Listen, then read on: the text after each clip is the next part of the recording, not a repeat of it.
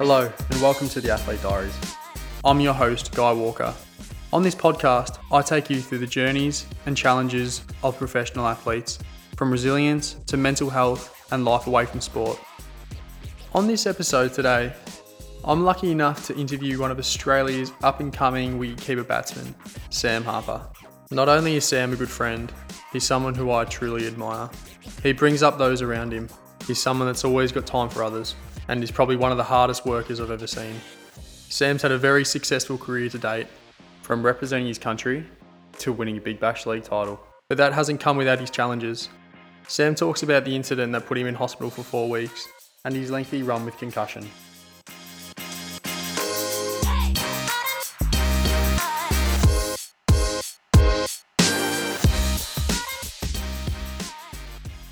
Sammy, welcome to the Athlete Diaries, mate. It's a pleasure to have you on. Thanks, Tex. Yeah, thanks for having me. Looking forward to chatting. How's isolation been during this time, mate? What have you been up to? Yeah, it's been an interesting 6 weeks, mate, as it has been for all. But golf and the surfing beaches opening up in the last week or so has been nice. And yeah, we're back at it in a couple of weeks. So looking forward to seeing the boys. There's a few things that I miss about sport, but pre-season is definitely not on that list. We'll take it back, Sammy, to when you first started playing cricket. What are your early memories of picking up a cricket bat? Yeah, so I think pretty similar to most people, Tex. Things sort of just started in the family and in the backyard. We had the cricket pitch with golf holes in the cricket pitch, with a golf net, a basketball ring, and some soccer goals, and then we made footy posts. So that was sort of growing up. I had an older brother, Jack, who's 2 years older than me. So we'd just be out in the backyard playing games with each other, playing games with our neighbours and stuff. And yeah, it was never really cricket's the sport or cricket's the one. It was just we played a range of sports, and then that's the one that ended up coming to fruition in the later part. But it was just playing sport for fun, as it should be for all kids. You've been lucky enough to travel to some pretty amazing places and experience some amazing cultures, mate. What's it like traveling all the time? Yeah, I think it's a great part of cricket, Tex. I mean, also in the recent years, it's been a lot of domestic stuff. Yeah, getting to go and play at States and play at the big stadiums. And then, as an under 18 kid to then be going, I remember we went to Sri Lanka on a tour there, which was great. Got to go over to Dubai. So to be 18 and going over to these places, being able to play the game, that you just, as we touched in, played in the backyard and just played in the local nets. Yeah, they were just really great experiences that I think that held you in really good stead once you did join like the Victorian seniors men's team. So yeah, I remember those tours really fondly. And how did you get your way into the Victorian men's team? So it was a little bit of luck, to be honest. Matty Wade, fortunately for him, got picked in the Australian team as the wicketkeeper, and that we just played the England A team at the G in like a 3-dayer. So I think I was getting ready to just play another game for Melbourne, and then the phone rang saying that you're going to be playing the next Shield game. So that was pretty exciting because I think Paddo might have been coming back from injury, and Sids was playing as well. So to be 18 and out in the G, keeping to those two was pretty surreal. Yeah, how did that game go as well? You had a pretty good game as well, didn't you? Oh, but people actually are too nice there. Just 9 batsmen nicked them, and I happened to catch them. They were pretty straightforward catches, so everyone remembers me taking 9 catches, but I didn't really do anything. I just stood behind there and caught them. So I think you're massively underselling yourself there. I remember some of the catches in that game, and you were diving in front of first slip, diving in front of second slip. It was awesome. I mean, you think about playing at the MCG, and then to play with the calibre of players in that team. I think Dan Christian was at first slip, Cam White at second slip, Peter Hanscom at third slip, Rob Quine at gully, and then you got James Pattinson and Peter Siddle bowling. Like that was 4 days I'll never forget. Yeah, it's pretty. That sounds like a pretty amazing experience, and I can remember that game myself, and just even for me, just looking at it and just seeing, even though you're talking about them players, is how much at ease you looked out there and how easily you fit in. So I think that sort of led on to your Big Bash experiences as well. And some people might not remember, but you were first with the Stars, weren't you? Yeah, I was. And that was an interesting one. Pardon me. That was an interesting one in sport. I played 6 games for the Stars, which was an awesome experience. But to be honest, I don't think I was quite ready to and knew what I was in for. I mean, I remember the second game walking out in front of 60 or 70,000 at the G, and Brad Hogg was bowling, and he blew my front board off second ball, and I just walked off. It was just such a surreal night playing in front of that many people. I remember keeping and just my hands like shaking and my wrist being stiff as a board. So I think those games for the Stars, they were really important when I did get the chance with the Renegades, because I sort of knew how the whole thing worked. I got used to sort of walking out to bat in front of a crowd, and then I could actually just focus on the cricket, which is the important thing. Yeah, definitely. I think that's a massive thing, isn't it? About you're going from a Shield game where there might be 100 people there to a Big Bash game with 60 to 70,000 people there. How do you prepare for that, and how do you sort of rein it in? Yeah, that's right, Tex. The Shield game will have 12 security guards and a few of the chefs. You can hear the ball echo for miles, and then it's funny how it's the same domestic players, and then you flip from November to December, and all of a sudden 20,000 people, 30,000 people want to come. I think that's a credit to the Big Bash and how and it made it exciting for kids and families to come. I don't think you really can.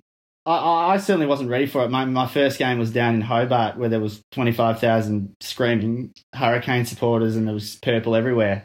Yeah, I think it just took a few games to get used to. I used the senior guys. I was lucky enough to have Dave Hussey, Rob Quiney, some similar names, and leaders who I really looked up to and aspired to as well, playing the same team who, like, if I made a mistake, they would just come and, like, tap me on the bum. Like, it was never, mate, what are you doing? Like, they just would come and laugh and just tap me on the bum and say, keep enjoying it, mate, which really helped make you feel calm in that situation.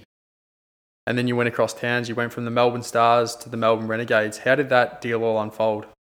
So I came on as a replacement player, so I had no BBL contract, chugging along, playing for Melbourne, playing a few second 11 games for Victoria, and then I remember Ronnie calling me saying that, well, Marcus Harris and Finchie had been going so well, they both were then going to open the batting for Australia in the Test match, which left, I think that was the ideal plan for the Renegades for that year, that those two would open the batting, and both of them were opening the batting for Australia against Jasprit Bumrah. I remember Ronnie giving me a call and saying, mate, we just wanted to come and play a couple of our practice games. So I went and played a couple of the practice games, wasn't expecting anything. I was fielding out at deep square leg and fine leg. Timmy Ludeman was keeping. So I just thought I was filling in the numbers for the practice game. And then, the next day, a guy who, Tex Swampy, one of my favourite men on the planet, came and gave me a uniform and said, that's yours, mate. And I said, oh, here you go. And then that afternoon I had a chat with Ronnie, and I was, he said I was in line to play the first game, and ended up, playing the first game and batting at 3 against Perth Scorchers. So, it's sort of funny how that whole week played out.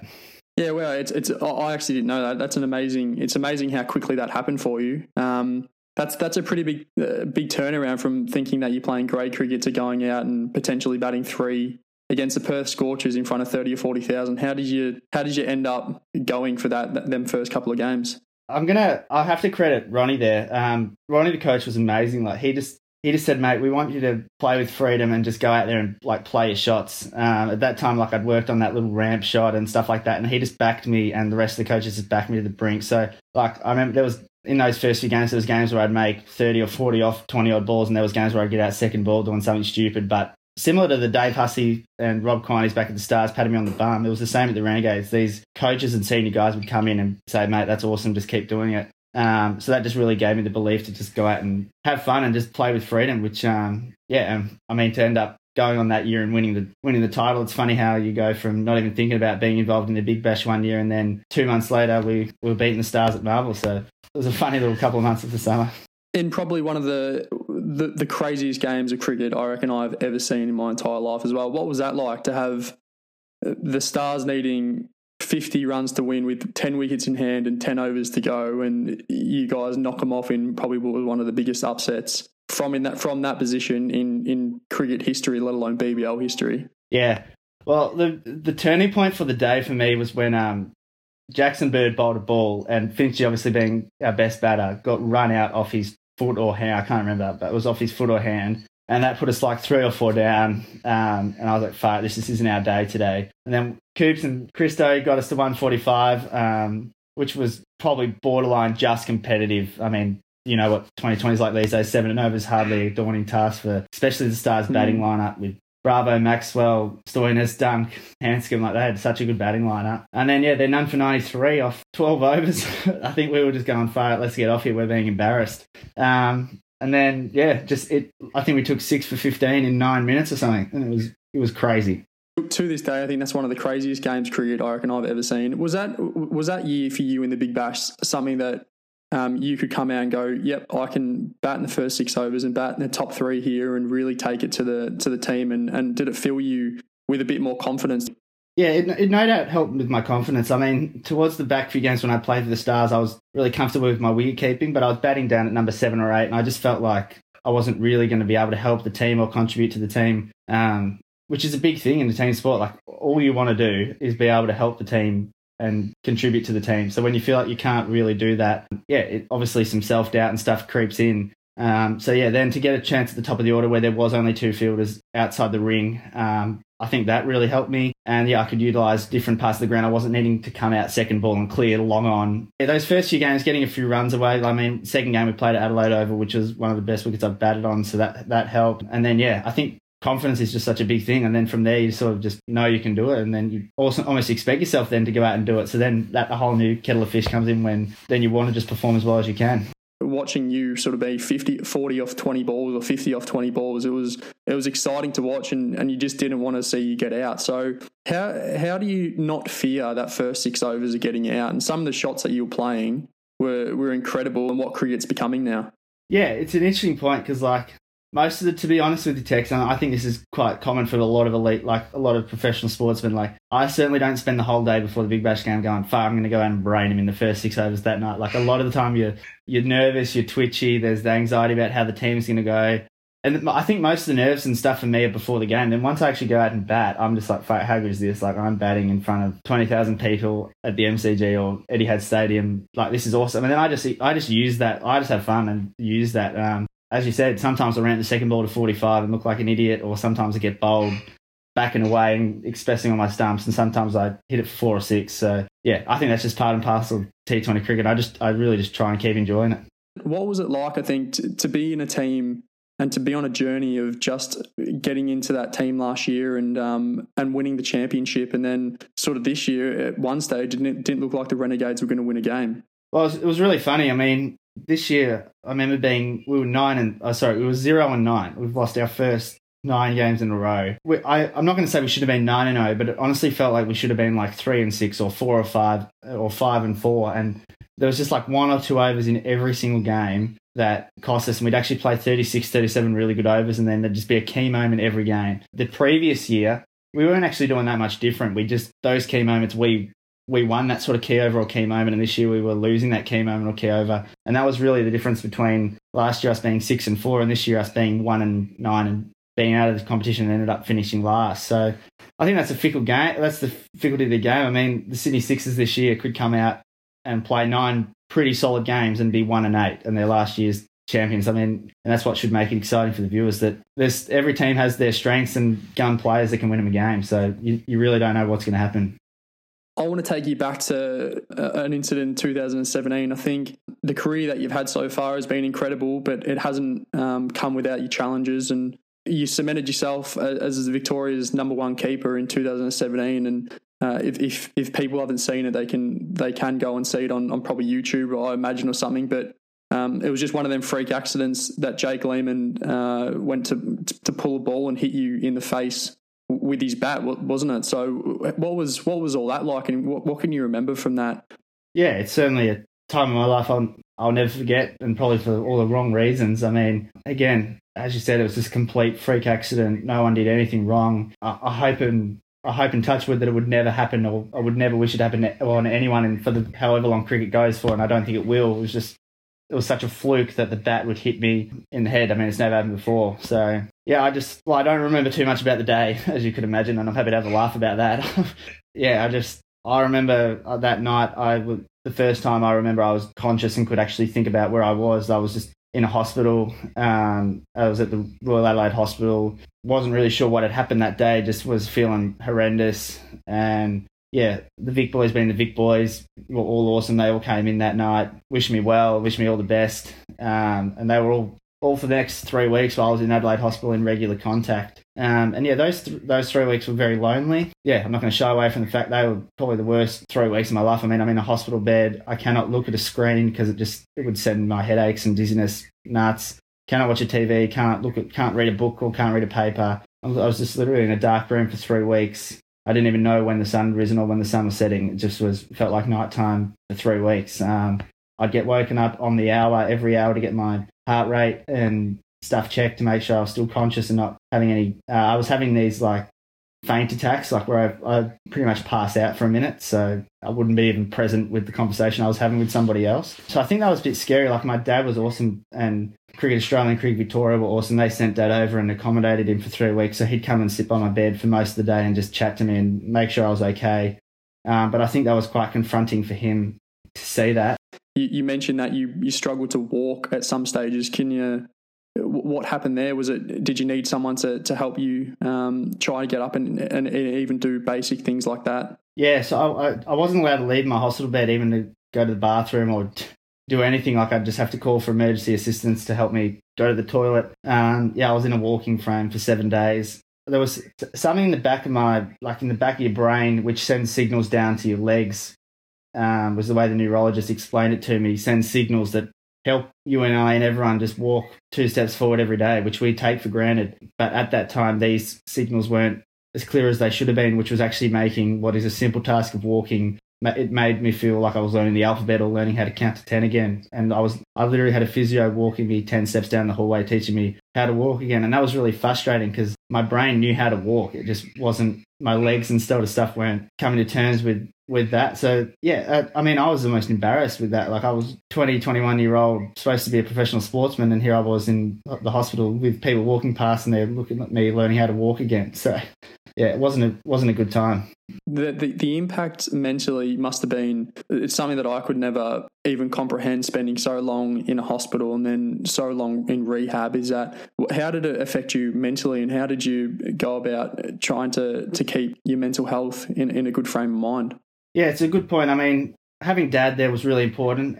He would literally come every single day. And Dad thinks he's a jokester or a bit of a prankster, so he'd sort of just come with something to make me laugh or cheer me up or something. He'd buy something random for me to eat from the shops or something. I mean, South Australian cricket were amazing. They have this thing over there called the plum chicken, which is a really famous lunch meal that they give to the players. So the chefs at Saka Cricket, I can't think enough, they went in on a day off and made plum chicken 3 days worth, and then they brought that into the hospital for me to enjoy. So to be honest, it was just like little things like that, little bits of generosity from other people that I was really grateful for through that time. Cricket Victoria were great. They flew my family, my brother, my mum and Georgia over, so I got to see them for a weekend, which sort of broke it up a bit. And yeah, but then once I sort of got back playing cricket and could do all my things normally again, I think I appreciated it even more. Yeah, I think I remember seeing you probably for the first time outside of that situation, and it would have been months and months later, and I think we just did a simple activity like go down to the coast, and I think we try to maybe go for a swim or go surfing, and just I can still remember it to this day, the joy for you to actually just get into a car and be able to drive and go and surf. And that was months later. It's something that I don't think anyone can really comprehend unless they probably go through it like you did. What kind of resilience did you have to show, and do you reckon it's helped you now for going forward, that you could think you can tackle a lot of events that are thrown at you? Yeah, I think it has, Tex. I mean, yeah, without saying the cliches again, I mean, until you can't do something and your body won't let you do it, you don't realise how much you take something for granted. So in those 3 weeks in hospital where I was probably at, one of the lowest points I've been mentally, I wasn't even thinking about cricket. I was just like, I want to get home so I can see my family, see my close friends and walk properly again. Like, that was all I was thinking about, not, all right, when's the next game? When's this? How many runs did I make? Did we win? Like all this stuff that consumes you during the summer that you think is so important, and then it sort of gets taken away from you, and you realise that, yeah, it's important and you want to be the best sort of person in cricket you can be, but at the end of the day, there's far more important things actually going on in your career and in life itself. So I think in terms of the resilience, I think it's really helped me sort of in that aspect to be able to sort of, what sort of comes to me in the summer now sort of doesn't feel like anything compared to what I went through in those few months in Adelaide. What about that? I think I read something last night in one of the articles that you said that you went back into the cricket nets a couple of months later after the incident, and you put the ball machine on short and had to get rid of the fear of bouncers and that sort of stuff. So how quick did you have that on, and how did you go about that? Yeah, I think it was in one of my first. I remember my first hit was actually with Greg Shippett, and then I think I just went into the G one time with Dad, just us two outside of training hours. I could do whatever I wanted, and Dad and I just had a bit of fun. We put some tennis balls in the machine and let him ping. We just had fun, but I just wanted to put a full stop on it, and I wanted to stop talking about it with everyone, because everyone being so nice, all they wanted to ask about was how my head was going, and that was really nice and genuine of them. But you yourself know you've had unfortunately so many injuries and that have crippled you. Sometimes you don't want to talk about it. You just want to be like, hey mate, how's your day? You want to get a coffee and talk about other things than your concussion. So I was pretty keen to put a full stop on it, stop talking about it and just move on. So I felt facing those bounces and just getting back, keeping up to the stumps was the quickest way to do that. The greatest, and this sounds really funny, but the things that have helped me the most in the past sort of few years has been when I've got hit and just been fine. I mean, even this year, an example would be, like, I had that thing with Nathan Ellis in the Big Bash where I tripped over him, and then 3 weeks later we're playing a Shield game. One of the Sacker boys, I was diving for a quick single again and threw it flush into my head, and I was just completely fine. So it's nice to know that it takes a freak accident or a really severe thing to actually concuss you. Like, I'm not just every time I get hit in the head with a fly, I'm going to be concussed. After that incident as well, were you out for a little bit? Because I think I saw you a couple of weeks or months later in your first game back. So you were out for a little bit of time as well after that then? Yeah, I was out for probably a couple of weeks, which was really frustrating because I was keen to play the last few games, and then the Shield stuff was starting back up really quickly. Yeah, and unfortunately with my history, I think whilst I don't want it to be, the doctors and physios and stuff are always going to be cautious, and they're really honest and open with me, and I'm open and honest with them. So I think we just made the best decision we could for my safety. Yeah, and then I got back playing, and yeah, it's been good since then. So I think it was worth just taking those few extra days.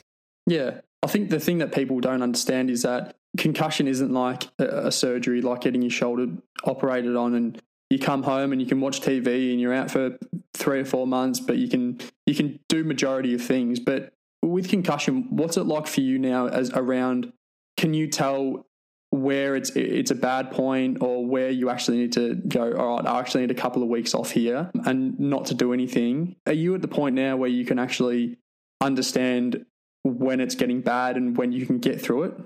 Yeah, it's a really good point, Tex. Unfortunately, because I've had a couple, it's actually going to help me and put me in good stead in the future. Like, I know the symptoms really well now, and I know what sets me off. So I knew straight away that night in hospital after the Marvel Stadium one against the Hurricanes that I was going to be fine pretty quickly. I knew that was probably maximum 2 weeks. I was hoping for a week turnaround because the symptoms were bad, but they were nowhere near what they were like when I've had really bad ones. And then on the same thing, like now I've been hit and been bounced and been hit with a bouncer or get hit with a throw, getting hit to my head, and you just bounce back up and keep batting or keep keeping because you know what to feel like. And I mean, I think unfortunately, because we talk about it so much, which is great, and we've created such a research thing about it, I just hope that in the future, these 12, 13, 15-year-old kids coming through now don't get a knock on the head and sort of self-talk themselves into a bit of a headache or symptoms and stuff just because they've heard it or watched it on the TV. That you actually can get hit and just get straight back up from it. Like, you'll know when you've got concussion. So, yeah, I think it's helpful. And I think I can help people out who've got concussion in the future because I sort of can relate to them about what the symptoms should and will feel like.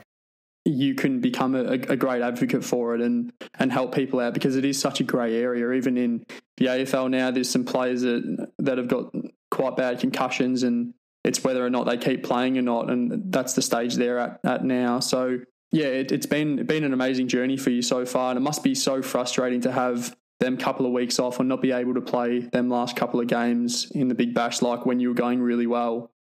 Obviously, mentally, it must be quite frustrating and must get you down. Is there anything outside of sport or anything that you do for your mental health that you find that helps you?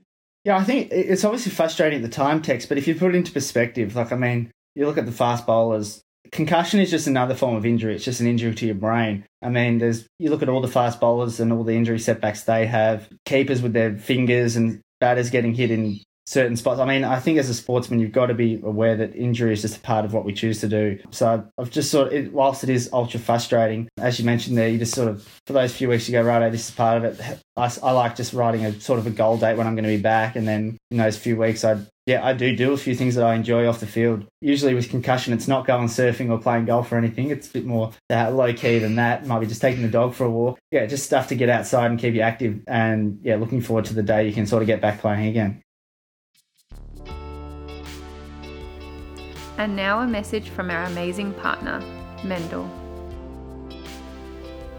The Athlete Diaries is proudly supported by Mendel, a Melbourne-based non-for-profit apparel label aimed at igniting conversations and raising awareness around men's mental health. All proceeds from sales go directly to a charity of the month.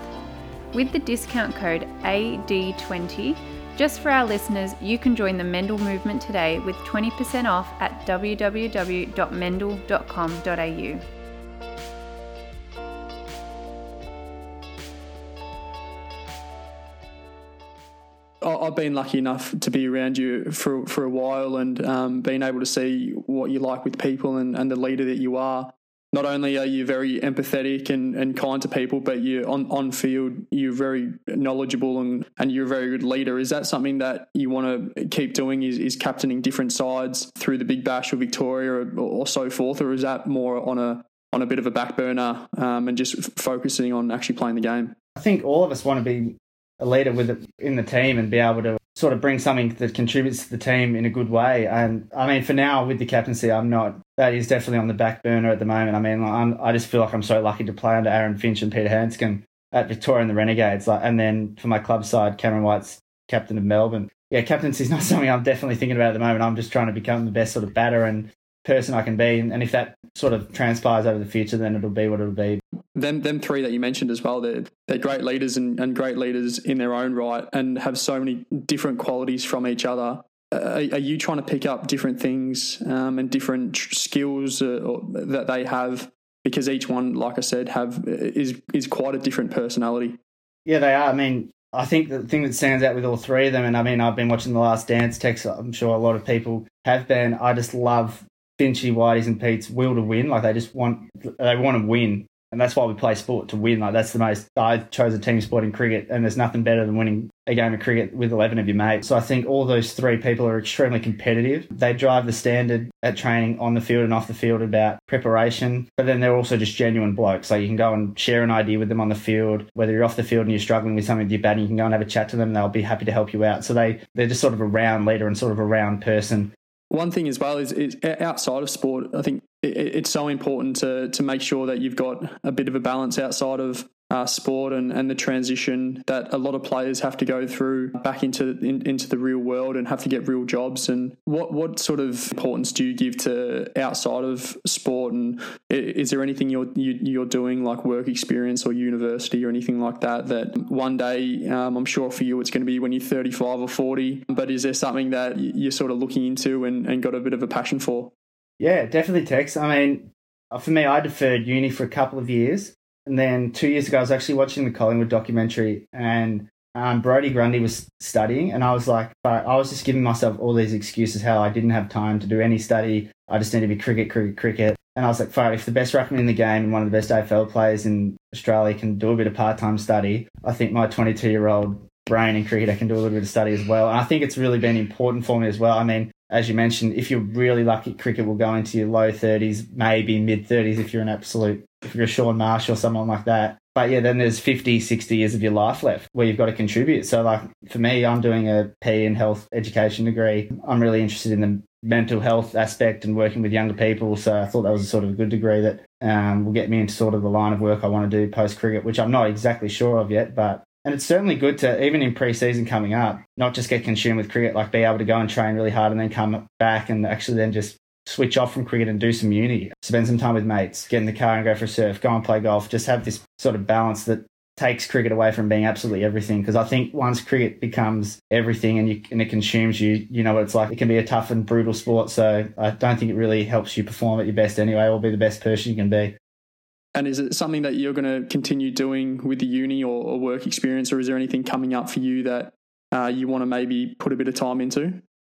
Yes, it's a good point. So I'm doing 2 online units this trimester, and I'll do another 2 online into next trimester. And then I don't do any study over the summer because when the games are rolling around, I do want to put everything into those, being able to prepare and play those games as well as I can. But definitely with our cricket off season, I think there's a good chance to get a few units rolling on here and there. And then, with the work experience sort of stuff, been in some light contact with Martin Heppel, who's a guy at the Resilience Project, just picking his brain over a copy a couple of times. And I went and watched one of his presentations at a school where he presented what the Resilience Project are about at a school down in Frankston one day, where I went down with him and just picked his brain down there. So just all these just trying to learn about as much as I can. And some of the stuff that they're doing at the Resilience Project, which is just so simple, which is just this gratitude and mindfulness and being in the present moment. Yeah, I've been trying to practice that, not just with cricket, but just with everyday life as well. Is that the next line for you? So you maybe try and speak to kids or work with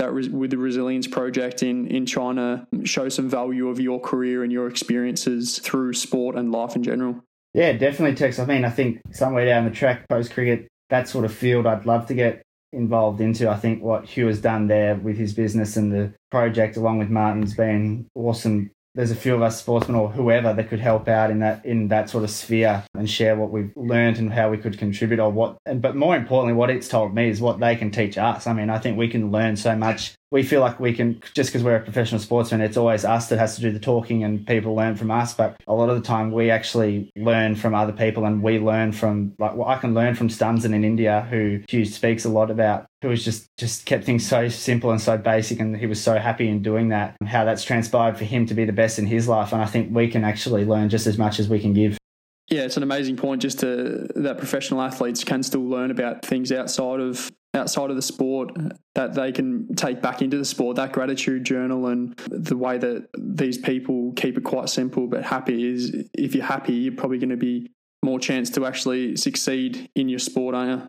Yeah, definitely. I mean, I'm playing cricket in Melbourne, got a great family and friends around me. All the boys at the Vics are great, so it's pretty easy to sort of roll into training and have a good time. And I'm pretty lucky that sort of most of that stuff does itself for you. But it's important, as you said, when things like with the concussion in Adelaide happen, that you've sort of done a bit of stuff behind you, that when something like that does happen, which it's going to happen in cricket, that you're in good space to deal with it. I think on a bit of a lighter note at the moment, I've got a few things to ask you, which you're probably not going to be very happy with. I've been in contact with some of your good mates, Will Bukowski and Matty Short, and asked if they've got any stories about you or if they wanted to clear anything up. So I've got a few questions for you. And even though you're an intelligent man and very, very kind person, Harps, I think some of these things you sometimes have a bit of a blonde moment. So with the first one, Puck tells me that when you were cooking dinner one night for a few of the boys at the academy, you cooked the pasta with the water boiled, and instead of draining the water, you poured the whole can of sauce in the water with the pasta and then served it up and wondered why it was runny. Is that true? Unfortunately true, Tex. Yes. We had I was in room 13 with Sammy Grimwade, one of my good mates, and we'd had room 14, who was Caleb Jewell and Josh Inglis, had us over for dinner. So I said I had a joke that morning at training. I said, "Righty boys, I'm doing dinner tonight. Like, it's going to be a feast." Of course, just doing the basics of all basics pasta. So here I am, Grim and Julie and Ingo just sitting on the couch. I'm doing dinner. We're having a good time, chatting away. And I've done it. And then Grim's come over to the bench and gone, and he's just like giving the biggest laugh you would ever imagine. "Harpsy, what are you doing?" Anyway, I didn't want everyone else to find out, so I got onto Shorty and called him, who was up on the top level, and said, "Shorty, I need you to bring some pasta sauce down." Of course, Shorty being Shorty, bangs our door down and go, "You idiot!" and brings the pasta sauce in. So yeah, my cooking hasn't improved too much, Tex. Yeah, there's not much hair on this noggin, but that was a blonde moment. I've got one more for you. So I think I was there when I heard you say this. On the way up to Queensland when you were playing a game, finished that game and you were flying back down, and you asked a question, I think, to Will, asking him if flying from Queensland down to Melbourne, is it quicker because it's downhill? No comment. Makes sense, doesn't it? It is downhill on the map. Mate, I love it. Harps, I want to just thank you for coming on and sharing a bit of your cricketing journey, and then also a few of the challenges you've gone through so far in your career. And personally, I can't wait to see where you get to. And it's always something I've said from when I saw you at a young age, was how talented a cricketer and how nice a bloke you are. So it's something that I'm looking forward to seeing where your career gets to, and can't wait to catch up with you when this COVID has all finished. So just want to say thanks, mate, and thank you for coming on. No worries, Tex. Appreciate it, mate. You're a good man. Thank you to all of you legends for tuning in to the first episode of the Athlete Diaries. I really appreciate you listening in. If you want to ask me a question or leave a review, you can get in contact with me at any social media handle, The Athlete Diaries.